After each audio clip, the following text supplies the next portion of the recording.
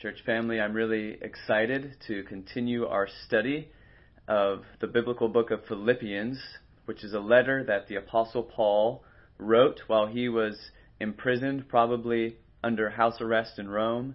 And he wrote this letter to his friends in Philippi to encourage their faith and to thank them for the help that they have given to him.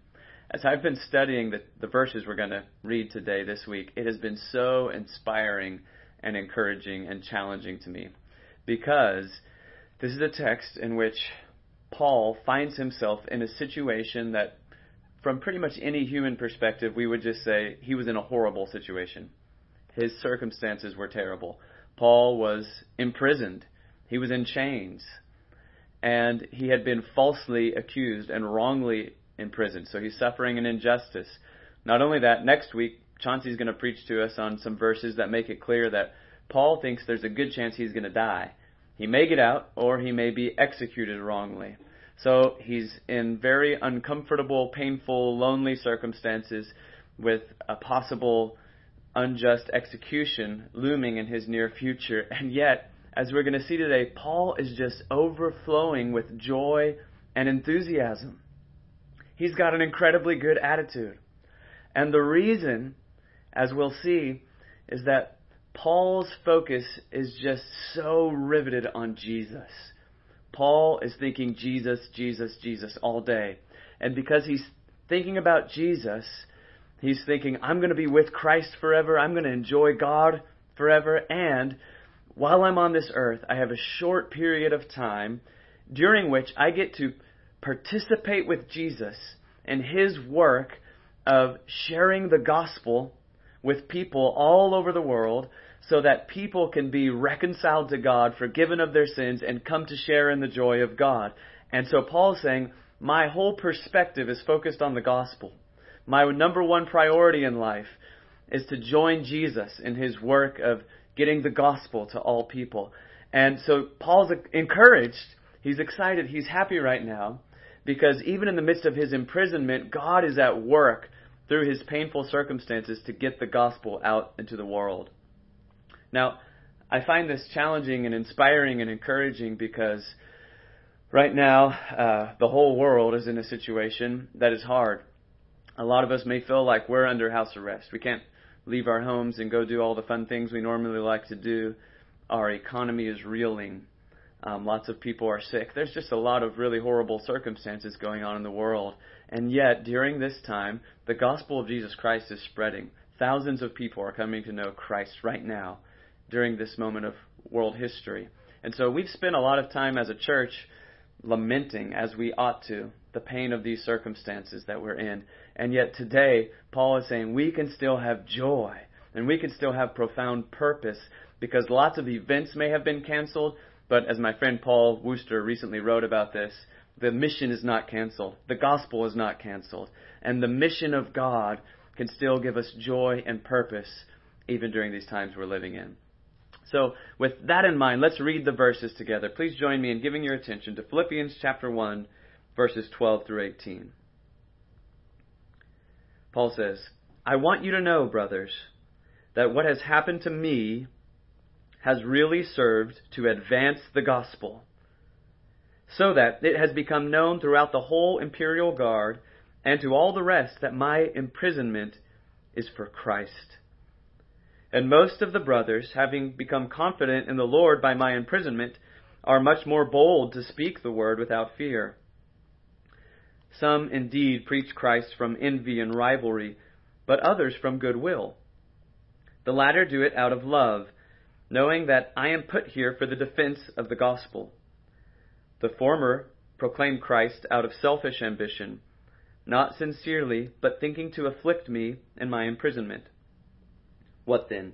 Only that in every way, whether in pretense or in truth, Christ is preached. Christ is proclaimed. And in that I rejoice. This is the word of God. So Paul is writing this letter to his friends. They're worried about them. And he starts by saying, I want to encourage you. I want you to know, brothers, that I'm feeling great. I've got joy. I'm enthusiastic right now. And the reason he has joy is made clear in verse 12. What has happened to me has really served to advance the gospel. Paul has joy. Paul has purpose in difficult times because his focus is on Jesus and his number one priority is to advance the gospel. Let's talk about that phrase. What does it mean to advance the gospel? Well, first, the word gospel is a word that just means good news, a good message. But when Paul uses this word, he's talking about a very specific piece of good news, namely the message that God is at work in the world through Jesus to save the world. So when Paul tells the good news, he tells the story that Jesus, the Son of God, came and lived in the world as one of us. God entered world history in a new way through the person of Jesus. Jesus lived a life of perfect wisdom and love in the power of God's Spirit. And then he died on the cross for the sins of the world, bearing the guilt and shame of the world. After that, Jesus rose from the grave, and the resurrection of Jesus was God's way of jump-starting the renewal of all creation. After that, Jesus ascended into heaven, where he sat down on a throne at the right hand of the Father as King and Lord over all creation. From that throne, Jesus sent out the Holy Spirit to draw people to himself, so that now anybody in the world, including anybody watching this video, who simply trusts in Jesus, that the Bible says that our sins are forgiven. We're adopted into God's family. The Spirit of God comes to live inside of us to transform us from the inside out, to make us more like Jesus. And we have the hope of life with Jesus forever in the new creation. And Jesus says that one day, the gospel says that one day Jesus is going to come back. And when he comes back, he's going to heal the wounds of the world and make all things new. That's the gospel. It's the good news of God's salvation by grace through faith in Jesus Christ. And Paul says, I'm excited because God is working through my circumstances to help advance the gospel. In other words, while I'm in prison, this may look like a setback to you, but Paul is saying, I can see that God has a purpose for my pain. And in these circumstances, God is helping more and more and more and more people hear the good news of Jesus so that they can know the forgiveness and the life and the hope that comes through Jesus Christ. Now, we got to ask the question, how could that be? If Paul's such a great missionary and evangelist, everywhere he goes, he's been telling people about Jesus. It seems like locking Paul up in prison would be a great tragedy that would hinder the advance of the gospel. So Paul goes on to give us three ways that the gospel is being advanced through his imprisonment. Let me put the first of these on the screen. How is Paul's imprisonment being used by God to advance the gospel? First, Paul is able to share the gospel with the whole imperial guard. That's what verse 13 says. Let's read that verse one more time. Paul says, "It has become known throughout the whole imperial guard and to all the rest that my imprisonment is for Christ." So when Paul refers to the whole imperial guard, he is probably talking about a group of soldiers, sometimes called the Praetorian Guard, who were like the most elite group of the Roman military. They were very highly paid, and they were basically like the emperor's personal bodyguard. So this was an elite group of soldiers. And if Paul is imprisoned in Rome, it's likely the case that some people from that Praetorian Guard have been assigned to keep watch over him. And so when he says it's become known throughout the whole imperial guard and to everyone else that my imprisonment is for Christ, we can imagine some scenario like this. Some of these members of this elite military unit have been charged with guarding Paul, but Paul is not like most prisoners. First of all, Paul is joyful all the time. He's always singing praise to God. Second of all, there doesn't seem to be any threat in this man. He's not rebellious. He doesn't want to overthrow the government. It's not clear why he's in prison. Third of all, he's brilliant. He's learned. And they're getting around him and they're trying to understand, who is this guy? And he's telling them, I'm here for Jesus. I'm here because I'm an eyewitness to the fact that Jesus rose from the grave. He appeared to me. I saw him with my own eyes. And I want you to know that if you'll trust in Jesus Christ, you can be forgiven of your sins. You can be adopted into the family of God. You can receive the Holy Spirit. You can have the hope of life forever with God and a new creation. You can become a participant in God's movement of sharing the gospel in the whole world and of renewing creation. And some of these soldiers are maybe starting to believe that gospel. They're certainly starting to talk about it, and word is spreading among this group. The Imperial Guard was probably about 10,000, somewhere between 9,000 and 15,000 soldiers. And so if the word is spreading among them, and many of them are starting to believe in Christ, that's really significant, because that's a large group of people, and because they would have had access to lots of other people, maybe to the emperor himself, maybe to lots of other folks in the military. So it's extremely strategic that this group would hear the gospel and start spreading the gospel. And Paul is saying, sure, I'm locked up, but this is great. I never could have made a strategy to start a gospel movement, an evangelistic movement among the Praetorian Guard, but look how wonderful God is. They're like, they've got to come talk to me. They've got to come watch over me every day. And now God is working through me to get the gospel out. Now, this is an incredibly good attitude Paul has. He has joy because of his focus, because of his priority. For him, his life is all about Jesus. It's all about the gospel. The second reason that Paul gives, that the way that God is working through his hard circumstances to advance the gospel, is this. Other Christians, looking at Paul, are inspired to share the gospel more boldly by the example of Paul's courageous witness to Christ. That's what verse 14 is all about. Let's read it again. And most of the brothers, having become confident in the Lord by my imprisonment, are much more bold to speak the word without fear. So, this early Christian community faced the constant threat of persecution. They knew that if they went around telling people Jesus is Lord, at any given moment, a Roman soldier might come knocking on their door and say, hey, you said there's a Lord and there's a king above Caesar. That's treason. And they might have their property confiscated. They might get imprisoned. They might be executed. And because of that, some of them were feeling discouraged. They wanted people to know the gospel, but they were afraid maybe it's not worth the risk. We've got to be extra careful, cautious, sneaky in the way that we share the gospel. But now, their friend Paul is in jail, and it hasn't slowed him down at all. He's encouraged. He's filled with joy. He's boldly, courageously telling the Roman soldiers all about Jesus. Here's the thing that we need to understand. In life, fear is contagious, but so is courage. If you want to encourage somebody, if you want to give somebody courage, often all you have to do is be an example of joyful courage. You stay focused on Christ. You be courageous in your pursuit of Jesus and of the mission of Christ. And other people, maybe who have been feeling a little bit afraid, they're going to see that, and that courage can be contagious. So Paul says, I rejoice because the Praetorian Guard is hearing the gospel through me. I rejoice because many of my friends and brothers and sisters in the faith are being inspired to be courageous as they look at my example. And the third reason that Paul gives is pretty amazing.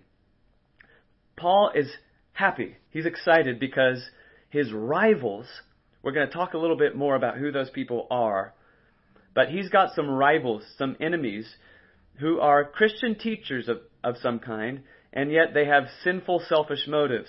And so Paul says, my rivals are sinfully motivated to preach the gospel by my imprisonment, but the gospel they're preaching is the true gospel. So I'm excited. Even though their motives are sinful, God's even using their sin to help get the gospel out. Now, to help us understand what Paul's talking about, let's look again at verses 15 through 18. Paul says, some indeed preach Christ from envy and rivalry, but others from goodwill. So Paul is saying, there's two kinds of people talking about Jesus. Some of them are people of goodwill, people who are sincere, they're authentic, they love Jesus, they love their neighbors, and they want to share the gospel. But there's other people, they've gotten into Christianity, and they maybe have become leaders in ministry. They've maybe become pastors in churches, but their real motivation is selfish. They just want to be successful. They want to be well known. So they're in it for wrong motives. But then Paul says this, the latter do it out of love, knowing that I am put here for the defense of the gospel. So I've got friends, they love Jesus, they love me, And as they see me in chains, they're encouraged by my courage. They're inspired. And now their love for Jesus, their love for me, their love for people has motivated them to go share the gospel even more. But then he says, the former, meaning the people with bad motives, they proclaim Christ out of selfish ambition, not sincerely, but thinking to afflict me in my imprisonment. What then? Only that in every way, whether in pretense or in truth, Christ is proclaimed, and in that I rejoice. Now, we don't know exactly who these people were that Paul is talking about, his rivals. But the best we can tell is this. There was a group of Christians who, or at least professing Christians, who had become influential leaders in the Christian community, but they didn't like Paul. They were selfish. They were sinful. Listen, if you didn't already know this, you're hearing it now. The Bible emphasizes it repeatedly. There are lots of people who name the name of Jesus and preach the message of Jesus, but their hearts are not sincere. And that was already happening in the time of Paul. And they seem to be motivated by a competitiveness. They think we're smarter than Paul. We're more spiritual than Paul. We're better than Paul. They were jealous of the influence of Paul and his ministry. And so now apparently, as Paul is imprisoned, they're taking this opportunity to sort of gloat and to rub it in.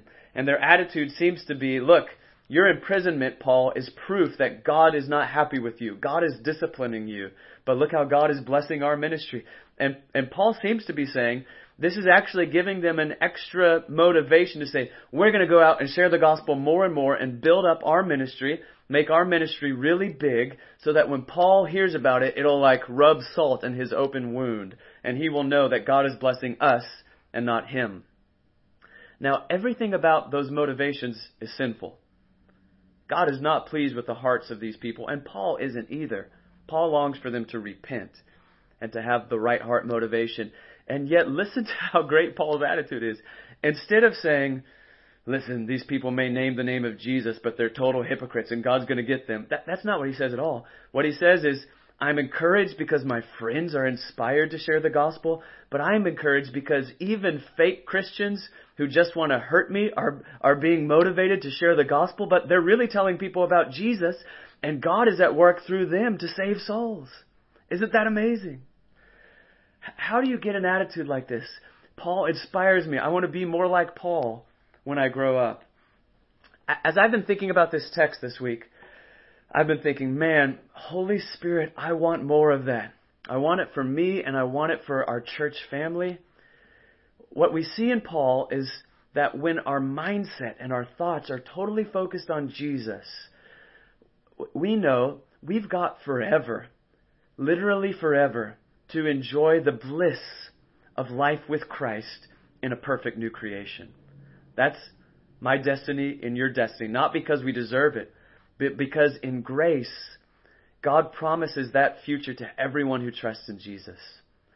So we've got forever to enjoy God. Right now, we have a short period of time to participate with God in His work of helping more and more and more people know Jesus. And when we think like that, we can have joy and we can have purpose.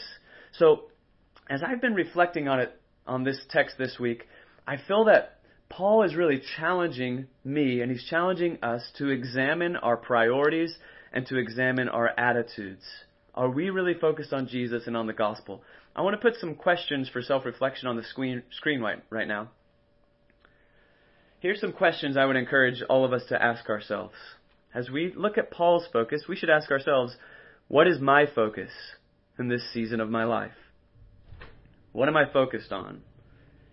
And I've got some other questions to help us think about that. What do I daydream about? So when your thoughts wander, what do they wander to? Are you thinking about Jesus? Most people throughout most of the world, in most of world history, day by day, are just trying to figure out how to make it through the day and to make it to the next day. And I don't want to judge anybody for that. If that's where you are, no judgment here, but there is an invitation. What if instead you daydreamed about Jesus? You daydreamed about living with Him forever, and you daydreamed about partnering with Him to help more people know Him. Some other questions. What do I fear?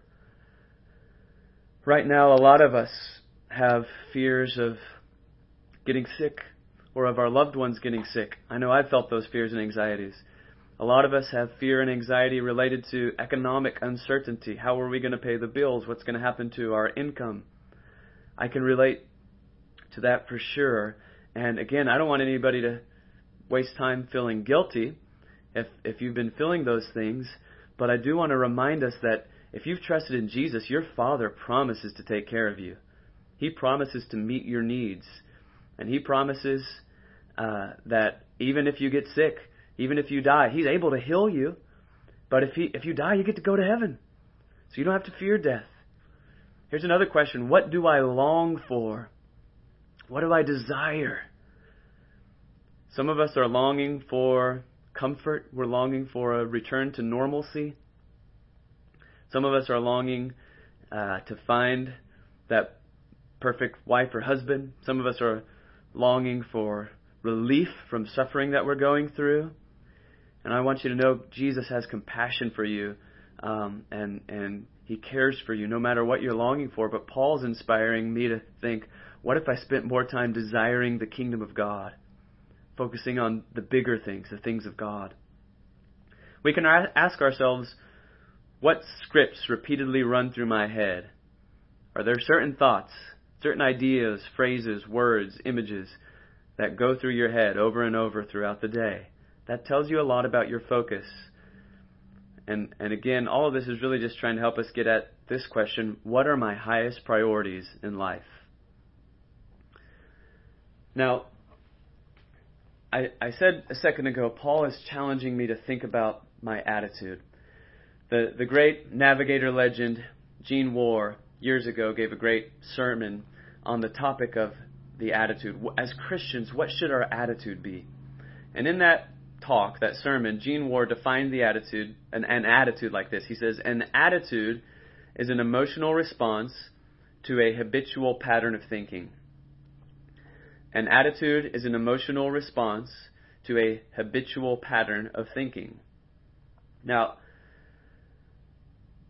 some of us have been struggling a lot with destructive emotions. We're feeling dominated by anger or anxiety or other things like that. And we feel like our emotions are out of control. Often our emotional responses are involuntary. But what this definition of an attitude reminds us is that the emotions may happen like involuntary responses, but often those emotions are not so much responding to a situation as they are responding to a habitual pattern of thinking. And we can actually have some control. We can have influence over our pattern of thinking. Now, psychologists, therapists, counselors, they know this. You can go talk to Morgan Curry, and she'll explain to you cognitive restructuring. When you change your thought patterns, you change your emotions, you change your behaviors, you change your whole life. But the Bible talks about this. This is, I think, what Paul's talking about in Romans 12:2, when he says, be transformed by the renewal of your mind. In other words, as we focus on Jesus, as we meditate on the Scriptures, as we believe the gospel, the Holy Spirit works in us and by grace transforms our pattern of thinking. Our attitude changes, our lifestyle changes as a result. Now, I want to briefly show you one of the major repeated things that happens in the book of Philippians. In this letter, Paul is inspiring us and challenging us to work on our attitudes intentionally. Sometimes he does this, like in today's text, just by setting an example of a Christ-centered attitude. Other times he specifically exhorts people. Let me put a few examples on your screen. I don't want to steal Chauncey's thunder. Next week he's going to be able to talk to us about this amazing verse, Philippians 1:21. But let me briefly say, in a few verses, Paul's going to say, for to me, to live is Christ, and to die is gain. What he means is, as long as I'm alive on this earth, every day is going to be Jesus, Jesus, Jesus. I'm going to pray to Jesus. I'm going to fellowship with Jesus. And I'm going to tell the world about Jesus. And when I die, Jesus is going to bring me into His presence where I'll get to enjoy Him more than ever before. And because that's Paul's thought process, he has joy. This inspires me. This challenges me to think like Paul. A little bit later in Philippians chapter 2, verse 5, he's going to say this to the Philippians and to us. Have this mind among yourselves, which is yours in Christ Jesus. And then he's going to go on to describe the humility and the self-giving love of Jesus. But what he's saying here in Philippians 2:5 is, let your attitude, let your mindset be transformed by the gospel, so that the mindset, the mind of Jesus lives in you. Then in chapter 4, there's these great verses. Paul says, rejoice in the Lord always. Again, I will say, rejoice. So he's calling us to a habit of celebrating the gospel, celebrating God's goodness. He goes on to say, let your reasonableness be known to everyone. The Lord is at hand. Do not be anxious about anything, but in everything by prayer and supplication with thanksgiving, let your requests be made known to God. So he says, don't let anxiety dominate you. Earlier in chapter 2, he had said, do everything without complaining and arguing. So he's saying, don't be a grumbly, complainy people. Don't be overwhelmed by your anxiety. This challenges us, friends. All of us experience fear and anxiety. It's part of being human. And there's lots of causes of that. We can't necessarily make our anxieties all go away, but we have a choice. What do we do with them?